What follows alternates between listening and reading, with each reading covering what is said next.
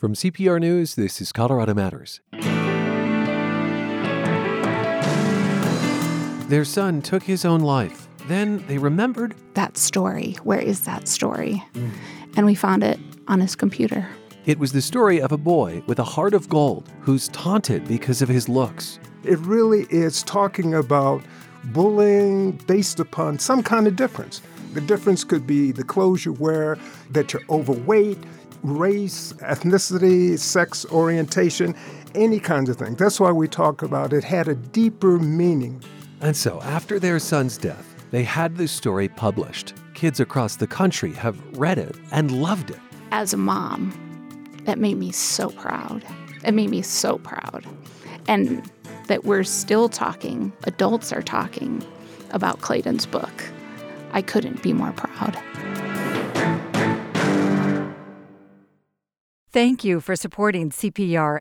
Every day, your membership is put to good work serving communities across our state. You ensure that news and music remain freely available to Coloradans everywhere. Your generosity helps make it all possible. This is Colorado Matters from CPR News and KRCC. I'm Ryan Warner. After a lifetime of being bullied, a young man is given a chance at immediate acceptance, even renown, but only if he's willing to do the unthinkable. The Mask is a short story inspired by the life experiences of its author, Clayton Adams of Aurora, whose own life ended much too soon. Clayton's parents are Spike Adams and Jamie Schimmel, and welcome to you both. Oh, Thank you. thank you. A note that our conversation will focus on suicide. Clayton died 7 years ago at age 21. Jamie, I understand you found the manuscript for this short story, The Mask, on his computer about 2 weeks after his death. Was that part of your searching for answers to what had happened? Or We knew that he had written the story. When he first wrote it, he was about 16, and it was such a remarkable story. I remember exactly where I was when he gave it to me. I read it, and I was so like, wow. The story is about someone who is an outcast who's not accepted because of his appearances Yes. and is bullied as a result. Yes. And he's always been a writer. He wrote from a young age, even over the holidays. He wrote stories for a Christmas present, and he would read them. And his aunts and uncles and cousins would be like, sign this, you're going to be famous one day. So I knew that he had the book, and just after he passed away, remembering lots of things. And we thought, that story, where is that story? And we found it on his computer. And how was that moment? I found it. And Spike, as soon as we found it, the first thing he said is, I'm publishing that. I'm publishing that. Spike, why were you convinced of that? Once I found that story, I mean, it was so beautiful and I thought so powerful. I felt that I needed to do something as a tribute to Clayton, to honor his memory, to give him his voice again, to give him the kind of legacy that he didn't live long enough to give himself. Now, he has a legacy, of course, with family and friends. I said, but the thing that he loved most in terms of writing, that's what I thought would be an absolute wonderful tribute. And essentially, I just set off on an odyssey trying to do it. I mean, I didn't know anything about publishing or anything else. I said, I got a manuscript. I knew we might have to do some editing. And I thought, in order to really make the story go, I'm going to have to find an illustrator. So I searched for illustrators and then found Rohan Daniel Eason, his illustrations. Everyone who sees these said they're beautiful. You know, they remind me, the illustrations, of Edward Gorey. I don't know if you know Edward Gorey. Yes. The kind of whimsical and macabre artist. Yes. And, you know, I think that those are qualities that this story shares, whimsical and macabre at the same time. Did you see it as an object lesson, as a fable? Do you think, this particular story? I did. You know, we call it allegorical because we thought that it had such deeper meanings, although on the face of it, as you described it, It really is about a misshapen and ugly boy who is taunted and teased and tormented by village bullies. He's called the village idiot, the freak, a monster, and how he wants to have a wonderful life. This is something that he thinks about, but something that he could really never achieve. And essentially, he comes across this object in the earth and uncovers it, and it's a mass, and it makes a Faustian bargain with me. Mm-hmm. And so in the face of it, you can say, really, it's about someone who is just an outcast. You could describe a person as maybe with a disability. But I said it's so much more than that. It really is talking about bullying that comes about when you target someone, when you make them a victim based upon some kind of difference. The difference could be the clothes you wear, that you're overweight, race, ethnicity, sex orientation, any kinds of thing. That's why we talk about it had a deeper meaning now. A universal quality, because in a way what you're saying is that we are all vulnerable to this. Yes. And so, Jamie, at the time when you first read this story, years before Clayton took his life, did you have a sense that it was his own story, that it was something of a cry for help? No, I don't think it was a cry for help. Since first grade, I gave, he actually has a twin brother, I gave the boys a journal, and I said, if you're having strong feelings, strong emotions, you should write. You should put those emotions in a journal. And so since then, Clayton wrote all the time. We have a stack of notebooks and things. So I think he was always telling stories. He loved it. He loved to write. The way I look at it, I think Clayton took some very painful and ugly experiences in his life. And he found a way for himself to take that pain and create art, to basically turn it into a story that meant something to him, where he could find self-acceptance, validation for himself, where he could appreciate his own inner beauty and affirm himself. And essentially, it gave him a way to become, in the story, the hero. So he took all, I thought, these aggregate day in, day out kinds of insults, indignities, and hurtful behavior, and he transcended it. He transformed it. There was much to transcend. You note in the afterword, the bullying, that he had struggled with depression, in particular that he was stabbed with a pencil. Yes. At school. Yes. I want to say that the Centers for Disease Control and Prevention says that suicide now is the second leading cause of death for teens and young adults.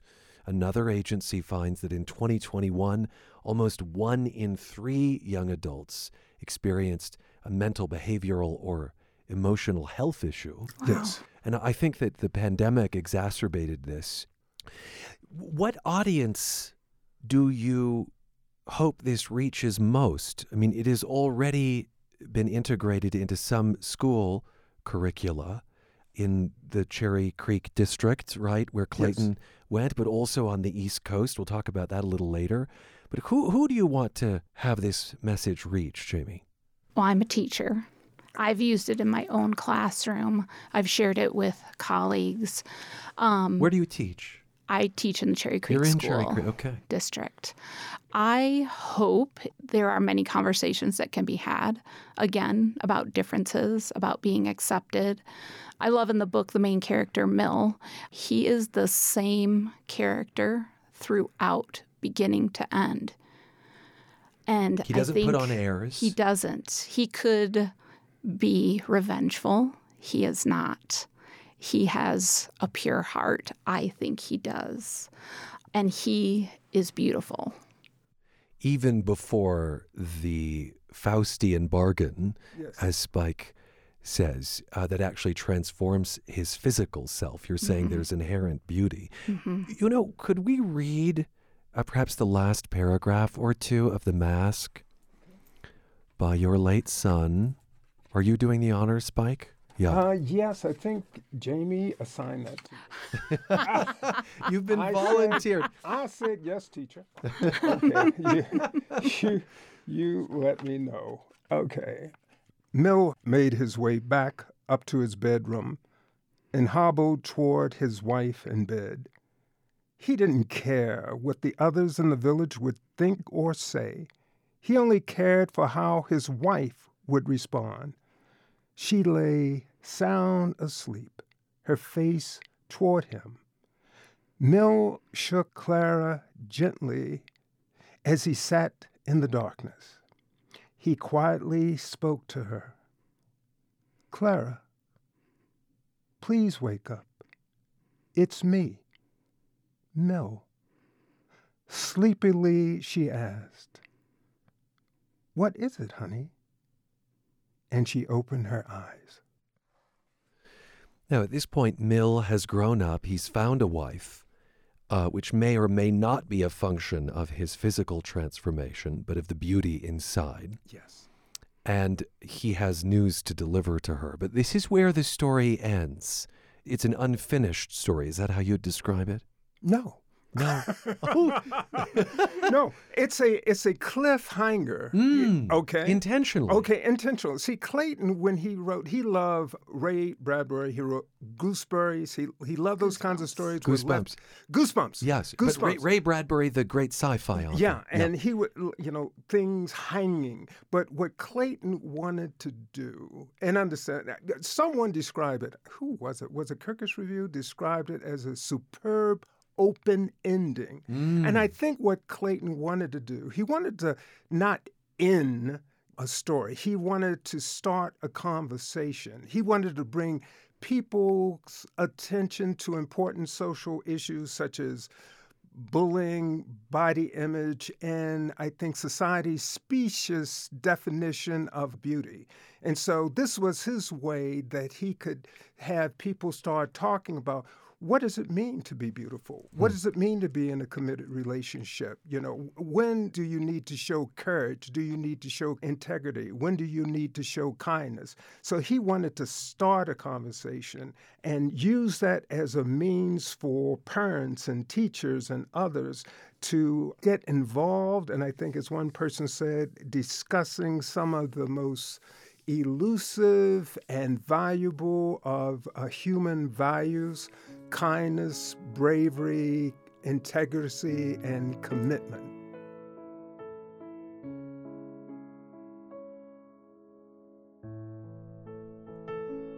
We are talking about The Mask, a short story by Clayton Adams of Aurora. His parents had it illustrated and published after their son took his own life at age 21. More with Jamie Schimmel and Spike Adams after a break. The trajectory of their grief in the 7 years since Clayton's death, and their hopes for this book.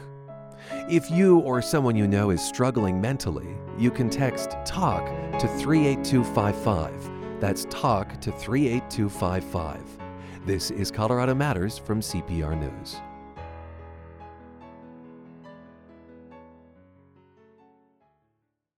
There's a role for everyone at Colorado Public Radio. You're already a listener. You may even be a member. Have you ever wondered about working at CPR? A nonprofit with a history that starts in 1970, CPR's news and music radio signals today reach over 90% of Colorado's population, while podcasts and online content reach people across the nation. It takes a committed team with roles on and off the air to make this happen, and your skill set and experience may be just what we're looking for. Learn more at cpr.org/careers. It's Colorado Matters from CPR News. I'm Ryan Warner. Clayton Adams of Aurora loved to write poems, short stories. He was also bullied and suffered from depression. 7 years ago, when he was 21, Adams took his own life.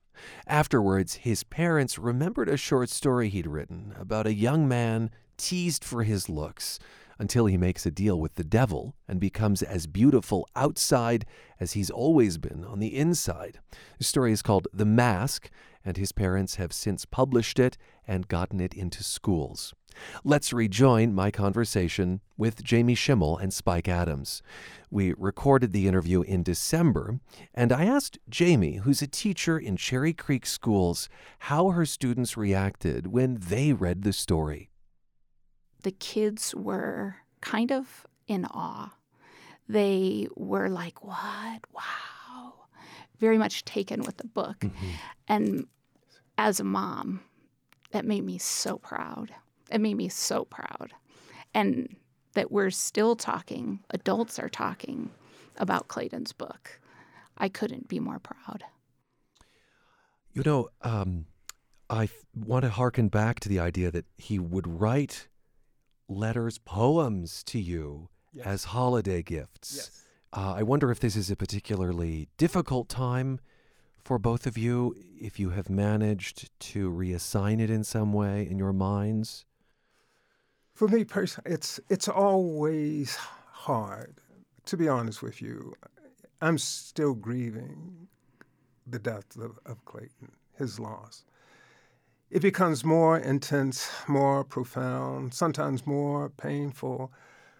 Sometimes I think that the sharp and jagged edges of despair, have been worn down a bit. But always when I go somewhere, he's with me. If we go out to dinner, I'm thinking about him sitting there smiling. If we go out to a movie, I'm wondering what Clayton might say, what he might think about it. Sometimes I sit and I'll have a conversation with him. I mean, I loved him so. I love him so. And he's missed by the entire family. So it's not incredibly difficult anymore. I know I'm healing. And I think, though, that honestly, I will be grieving forever. And that's okay.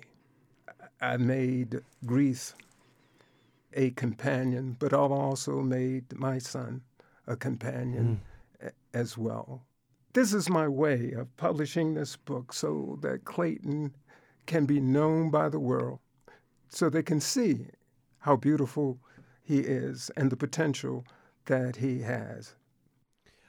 Spike, I appreciate you describing grief as not linear, because I think that if we always look at grief as if every day will be a little better, we set ourselves up for some disappointment, and we naturally have setbacks. But they're not setbacks. That's the course of grief, I think, is that there are some hard days and there are some good days. Yes. And that maybe over the trajectory it gets better. Someone once described grief as a ripple in water, that the initial death is the stone, and that as time goes on, the ripples get further apart. They're still there. Mm-hmm. They get a little bit further away. That concentric circle widens. So I think, like Spike said, the grief will always be there. Some days are better days. We can laugh, tell funny stories, and then out of the blue, you'll just kind of get a deep, sharp pain of grief, like, wow, that just hit me hard.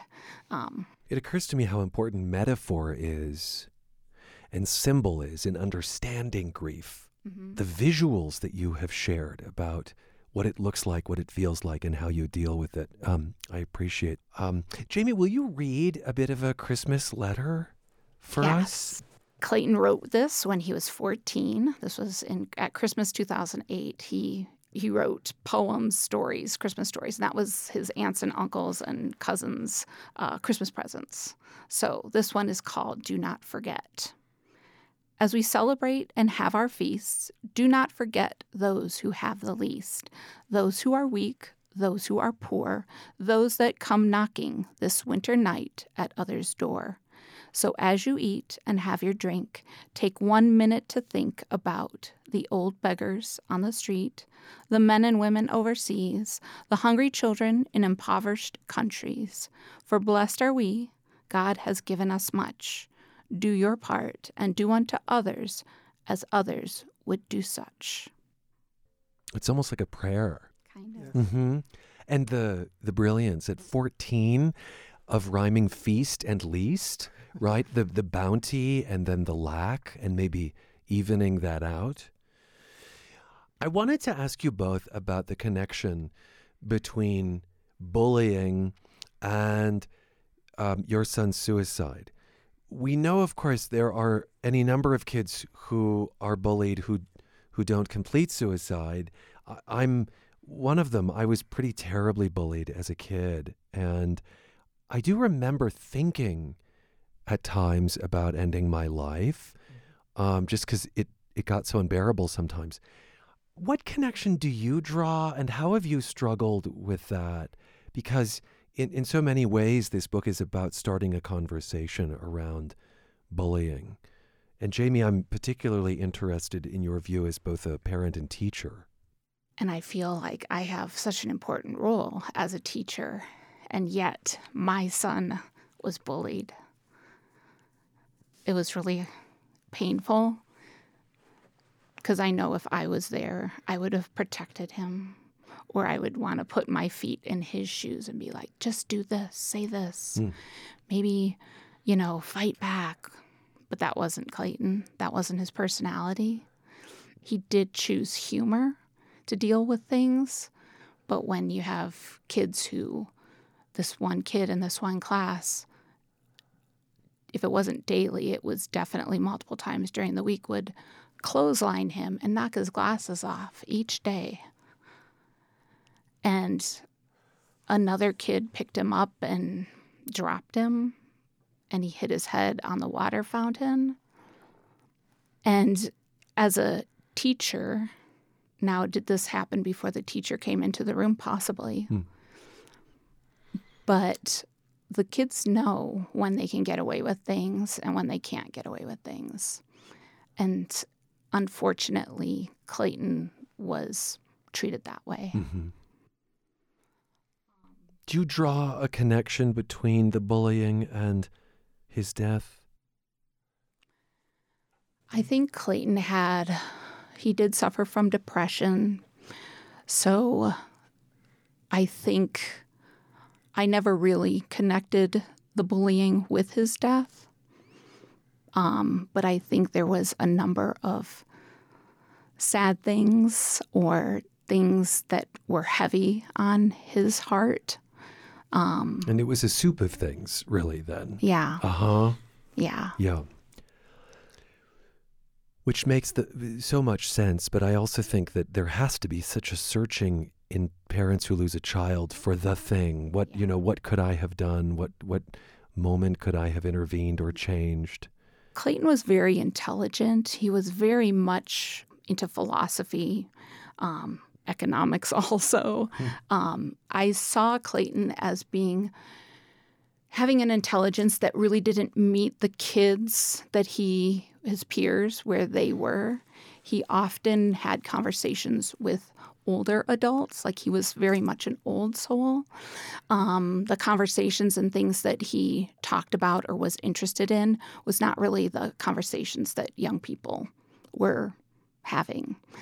So I think he also was kind of searching for his people. And I think it was hard for him to find his people.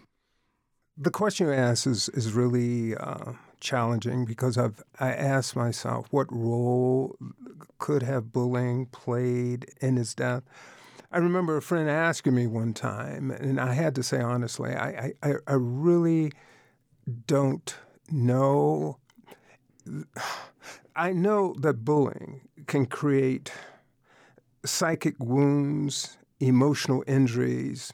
And when you talk about the body keeps the score, I think is Van der Kolk, that it's part of your experience and it is there. And he was subject to such physical violence. Yes. Yeah. Yes. And so I can't rule it out. A part of me, after coming across one of his writings one time, he was saying how much he was struggling. Essentially, he felt like crying. It was clear he didn't feel his life was going anywhere. He felt he had no friends. He felt he couldn't write. He couldn't concentrate.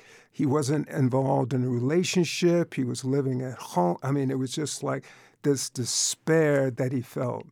But I never, in all the searches that I've done through his books, I haven't found any specific reference to bullying, but that doesn't mean that bullying wasn't there. And I just remember saying at the memorial service for Clayton that he took his life, but his mental illness killed him. Perhaps we can wrap up on what you see as the future of the book. I made earlier reference to a connection on the East Coast. Yes. With, I think it's a librarian and educator there. Tell us this story and where you think this is headed. This is the exciting part.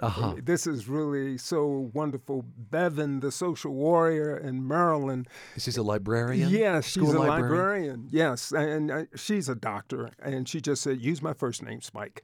And she was the one who read to the 8th graders, and I have one of the letters, and if you want, I can read a portion of that. A letter from one of the 8th graders Yes. who'd read The Mask by your son. Yes. Yeah. Would you like me to read that now? I would love it. Oh, okay. So this is something of not quite a book report, but a reaction to the experience. Exactly. Dear Spike and family, we are in the 8th grade. We recently had the luxury of reading your book, The Mask. We found it very inspiring, and we were able to connect to the character Mill. Our main takeaway was that you are beautiful just the way you are, and that if the people around you can't accept that, then they are not worthy of your time, and you should find people who love you for you. How does that make you feel, Jamie? Proud mom. I love it. Jamie, are you still discovering his writing, or do you feel that you've seen what there is? I think we have probably seen what there is because he was also a private person, and this story he shared with us. It was in the evening, and he just came, and I was sitting on my bed getting ready to go to bed, and he says, would you like to read this? And he sat on the bed next to me as I read it, and it was this story. When you read it and you got to the end, it was like, what? Wow. Wow. Thank you both for being with us. Thank you. Thank you. It's a pleasure being here. Yeah, it is a true pleasure being here. Jamie Schimmel and Spike Adams published their late son's short story, The Mask. Clayton Adams took his own life at age 21. If you or someone you know is struggling, the National Crisis Lifeline is 988. I'm Ryan Warner. Colorado Matters continues shortly on CPR News and KRCC. Fraser, elevation 8,600 feet, gets below freezing on more than 300 nights a year. It's recorded a freeze for every single date of the year, and its growing season lasts just a week, thanks to cold air that gets trapped in the bowl-shaped valley where it sits. In 1956, Fraser called itself the Icebox of the Nation, 8 years after International Falls, Minnesota adopted the title because there was money in it as a marketing tool. Meteorologists would say neither place deserves the slogan, but the rivalry persisted until International Falls paid Fraser $2,000 to drop its claim. International Falls got the trademark, then forgot to renew it. Fraser leaped on the opportunity, but was countersued. And though it ultimately lost the legal battle to be the Icebox of the Nation, it could compete with Alamosa and Gunnison to be the Icebox of Colorado. A Colorado postcard from CPR with support from Coble & Company. You're back with Colorado Matters from CPR News and KRCC. I'm Ryan Warner. Drug addiction and the crimes people may commit to fuel it are on the agenda as state lawmakers reconvene at the Capitol. We have to address the root causes to end these cycles. We have to do more to counter poverty and addiction. Addiction continues to be a plague, and overdoses are tearing families apart every single day across the state. That is Senate President Democrat Steve Fenberg in his opening remarks this week. Given the numbers in Colorado, it's not a stretch to say that a drug overdose has or will occur in any of our circles. Now, we know Narcan can save someone who ODs, but I wonder, Where do I get it? What sort of training would I need? How would I administer it? And so I reached out to Lisa Rayville of the Harm Reduction Action Center. Last summer, she agreed to train me along with 2 other Coloradans who told me they were also curious.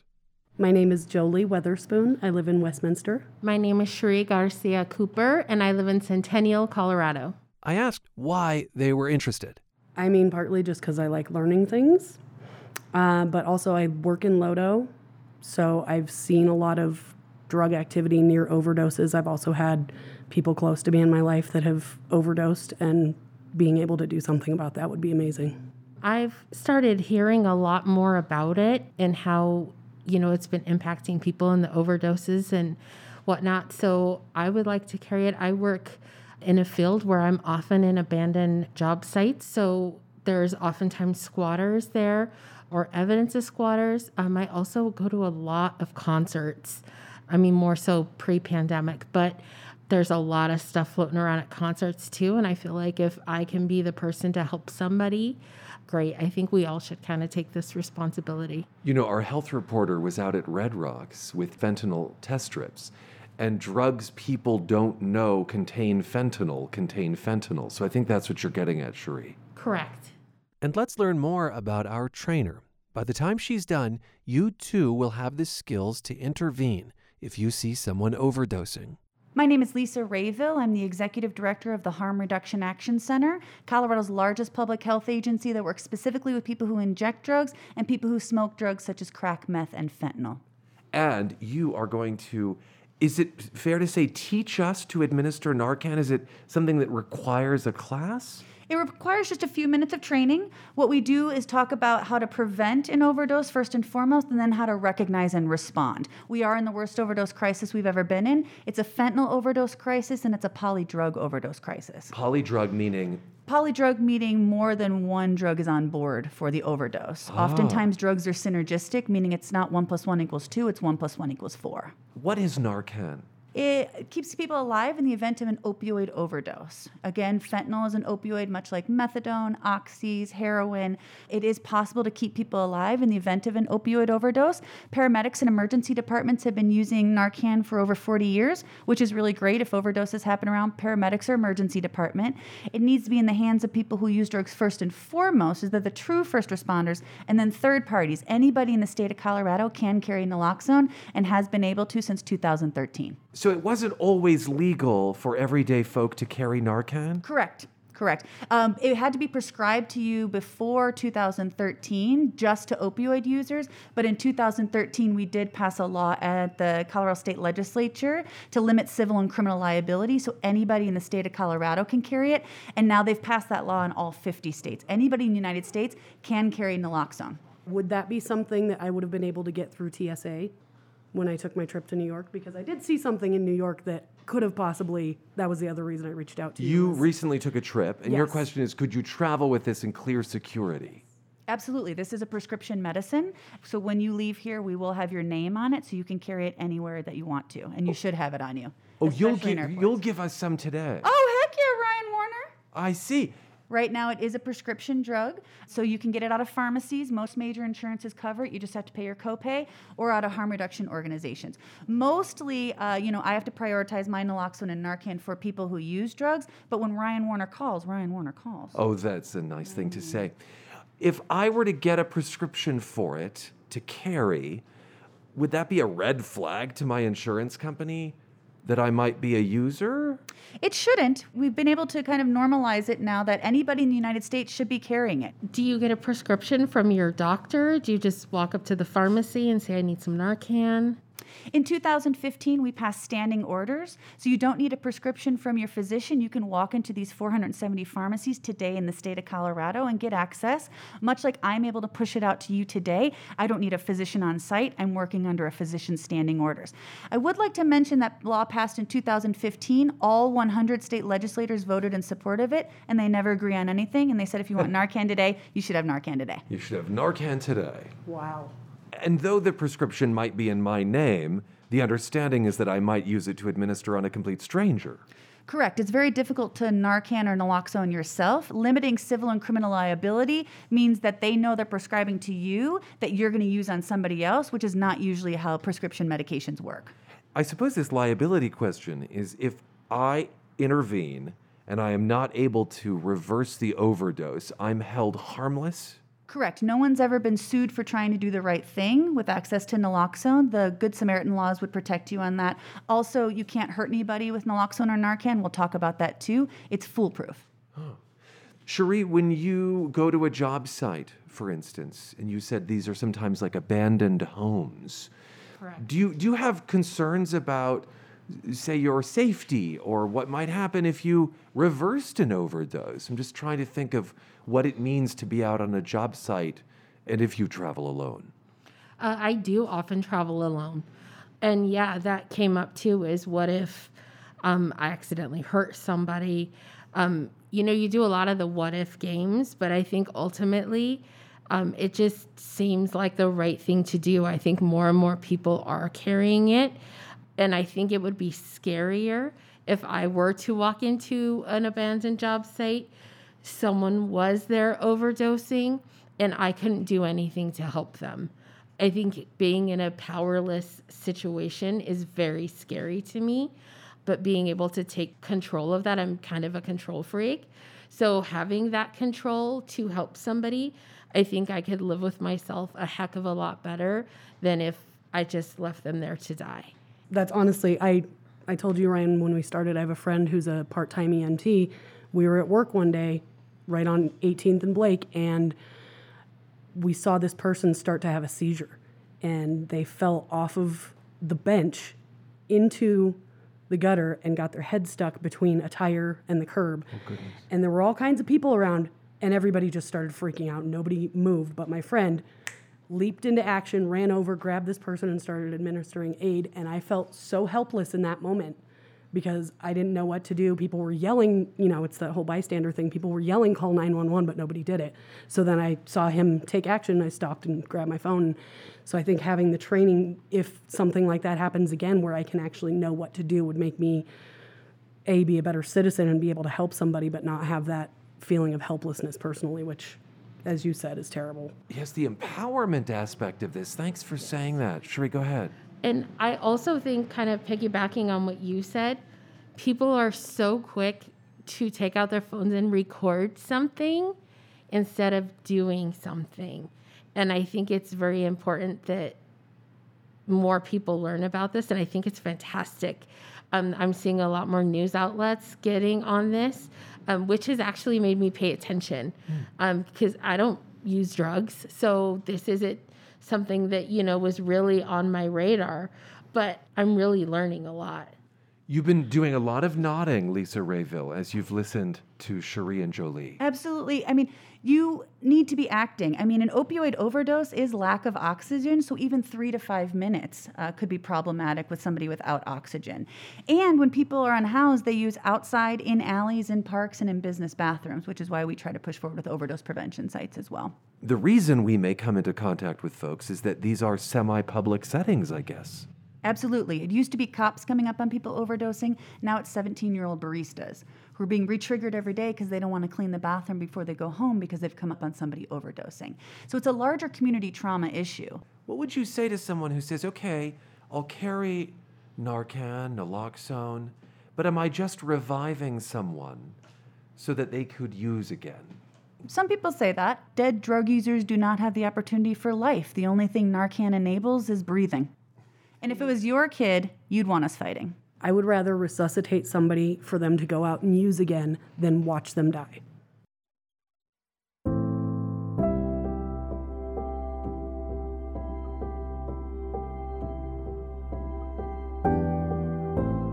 All right, our Narcan training begins in earnest after a break. This is Colorado Matters from CPR News.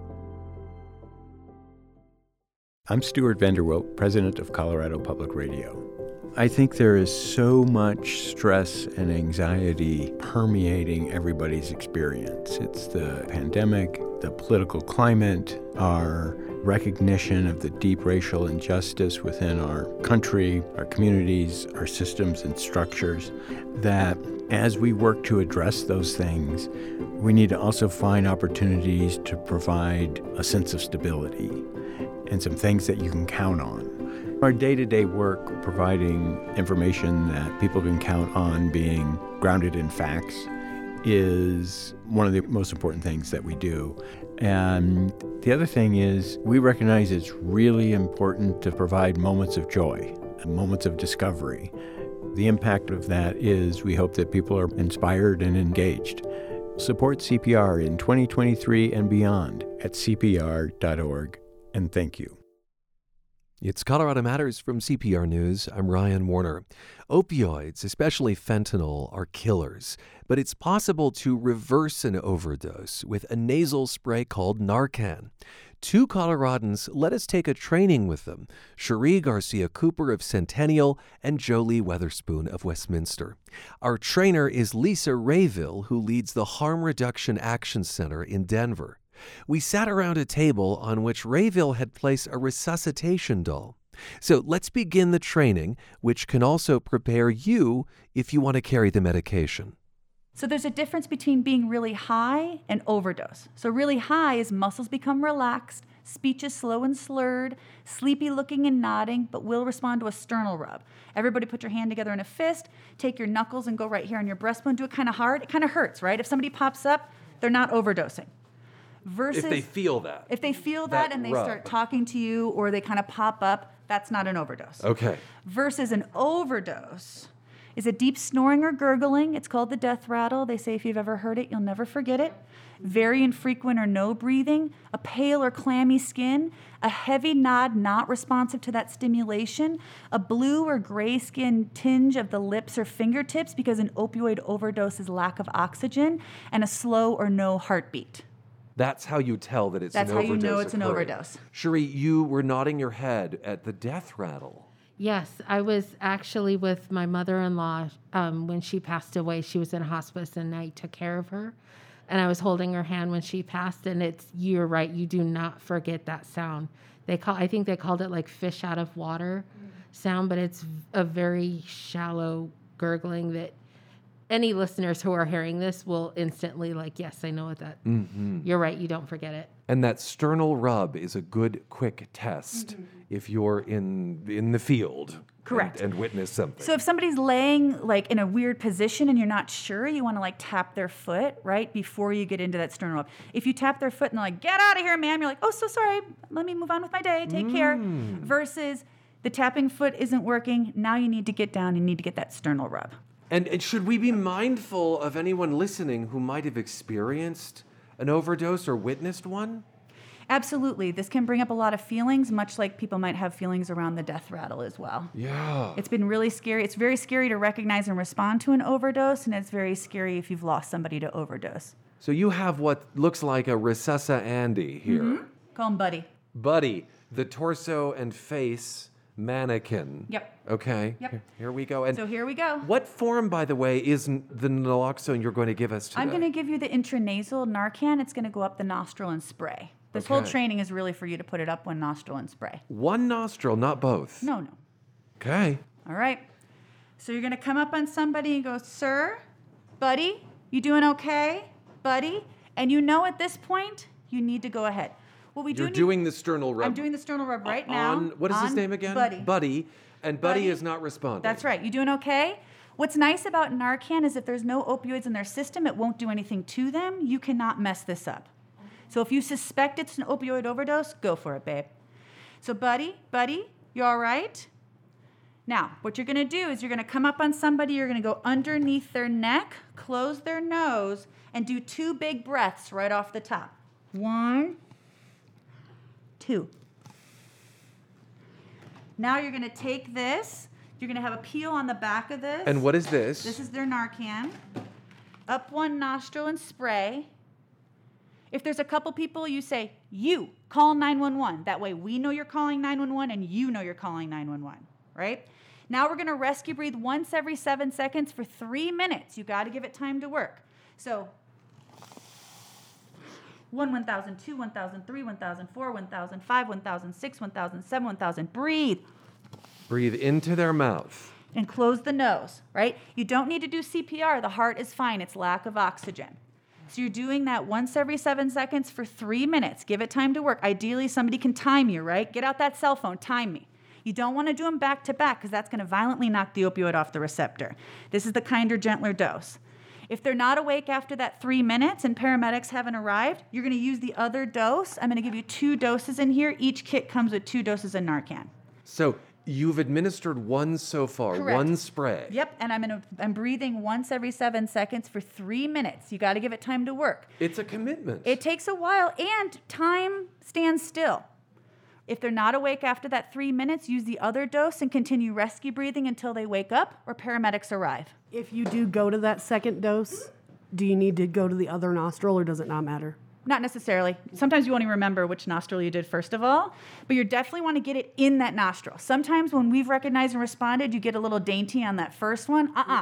Get it in there, get that spray going. Cherie, did you know that it would also entail mouth to mouth? I didn't know that. I did not know that. And I am kind of like, we are in a pandemic. So could you use, I used to be a lifeguard and they had like face shields. Is that something you can use, just kind of carry with the Narcan? Absolutely. You can purchase them on Amazon, but the breath is really important. We've got to go for it. Doing the Narcan alone without the breathing is not doing it fully. Correct. I realize, I hate to say this, I have mixed feelings about whether I'm the right person to do this. Talk to me. You can do it, babe. I believe in you. I know you can do it. We've recognized and responded to about 25 overdoses in and around our agency in the last 13 years. I've been the rescue breather for the last few. When it's happening, you get in there. You know what to do. Now you know what to do. And they're not going to die on your watch. Also, how would you keep track of 3 minutes in the real world under duress? Ideally, you have a couple people there and somebody is timing you on a phone, but that could be a magical world. You just have to give it time to work. Do not do these back to back. That violently knocks it off. You've got to give it time to work, and that rescue breathing gives it time to work. Because what it's do is moving the opioid off the receptor and holding for 30 to 90 minutes while you rescue breathe and call 911. Could you tell me about the breaths again? I think I was just thrown off, honestly, about breathing in someone's mouth. Absolutely. It's once every 7 seconds for 3 minutes. So I can demonstrate that again. Part of that is so that you're able to regain your breath to be able to do this for 3 minutes. You don't want to keep breathing because then you're not going to be able to keep your breath. So I come up and I go. Holding the nose. Over the mouth. 1, 1,000, 2, 1,000, 3, 1,000, 4, 1,000, 5, 1,000, 6, 1,000, 7, 1,000. Breathe. 1, 1,000, 2, 1,000 for 3 minutes. Got it. Yeah. And it's intimate, but you're going to want to get in there. Got it. Could someone wake up and be dangerous? No, this is the kinder, gentler dose. What we've seen in the last 25 overdoses we've recognized and responded to, people come up confused. But this is not the dose that EMT and paramedics give. They give way more. So we haven't had anybody come up combative or anything like that. This is the kinder, gentler dose. In other words, there's a heavier dose that might elicit a different reaction, but it's only medical professionals that carry that? Correct, and it's not necessary. Yeah. It puts people in withdrawal, which is painful. So the more Narcan you have on there, the more painful the withdrawal is, which is why we don't ask you doing the 2 off the top, the 2 doses off the top. We don't encourage that. This is 4 milligrams. People wake up just kind of confused. Is there a certain temperature that you want to keep this? Is it something I can keep in my car, in my iPad bag? So when I go in and out of job sites, does it have to be temperature controlled? Ideally, it's between 59 and 77 degrees. That's mildly magical, right? We ask that you don't keep it in your car, but keep it on you, maybe in a purse or a bag you take around. If it's kept in your car for a couple days, we completely understand. It won't do too much to it, but you really want to try to keep it between that 59 and 77 degrees. Most of my folks are unhoused, so it does have that temperature fluctuation. We've never seen any issues with that, but just for you, you'll want to keep it really on you in like a purse or a bag. One more question. Does it expire? Good question. It does expire. Yours is expiring February 2025. Hopefully you never have to use it. We did pass legislation a couple years ago. You can use expired Narcan. Some people just don't feel comfortable. However, it's good for years and years and years and years. If you want to come back in February 2025 and you haven't used it and you want to trade it out with me, I'll take your expired to give out and then I'll give you new Narcan. What does self-care for the person who administers Narcan look like in the days and weeks after an event like this? Sure, it can be really scary to recognize and respond. After somebody has responded and gone away with EMT, you are going to want to check in on that person. That person may be you. I do have to say, I was a rescue breather for somebody a couple overdoses ago, and every time I closed my eyes for a week, I saw his face. And I'm in the industry, and I want people overdosing with me because I know how to recognize and respond. So people definitely need to take care of themselves. Oh. You okay? I'm working on the front lines of the worst overdose crisis we've ever been in. Overdose is the leading cause of death of our unhoused neighbors. We're not okay. In any situation, no matter if they are responding to Narcan or not, we're always calling 911, correct? We're always getting the medics involved. If you're a third party, I would encourage that. If you're someone who uses drugs, oftentimes there's some barriers to calling 911, and we train people like that a little differently that I won't be doing on the radio. Okay. Now, if someone is hearing this thinking, I'd like to be trained, what would you tell them? This is the training. You just got trained. There is nothing more to this training. All of your listeners that paid attention to this entire segment are now trained. Lisa, thank you. Jolie, Cherie, thank you so much. Thank you so much for having us. Thank you. And I would just like to add, because I feel like many people in Colorado are allergy sufferers, if you've ever used saline nasal spray or Afrin or anything like that, that is exactly how this works. Yeah, it's a lot easier than I thought it was going to be. I thought it was, I mean, honestly, I don't know if I can say this on the radio. I thought it was going to be like Pulp Fiction and that sort of the needle, violent needle in the chest. Yes. So this is so much more user-friendly. Yep. Cherie Garcia-Cooper of Centennial and Jolie Weatherspoon of Westminster learning to carry and administer Narcan at the Harm Reduction Action Center in Denver back in August. Its executive director is Lisa Rayville. We've laid out everything we learned at CPR.org, where there's also a map of pharmacies that carry the overdose reversal medication.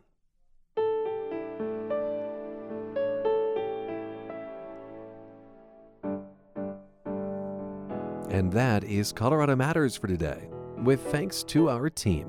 Tyler Bender, Carl Bielik, Anthony Cotton, Pete Kramer, Andrea Dukakis, Rachel Estabrook, Michelle Fulcher, Matt Hers, Michael Hughes, Chris Ketchum, Pedro Lumbrano, Patrice Mondragon, Shane Rumsey, Chandra Thomas Whitfield. And I'm Ryan Warner. This is CPR News.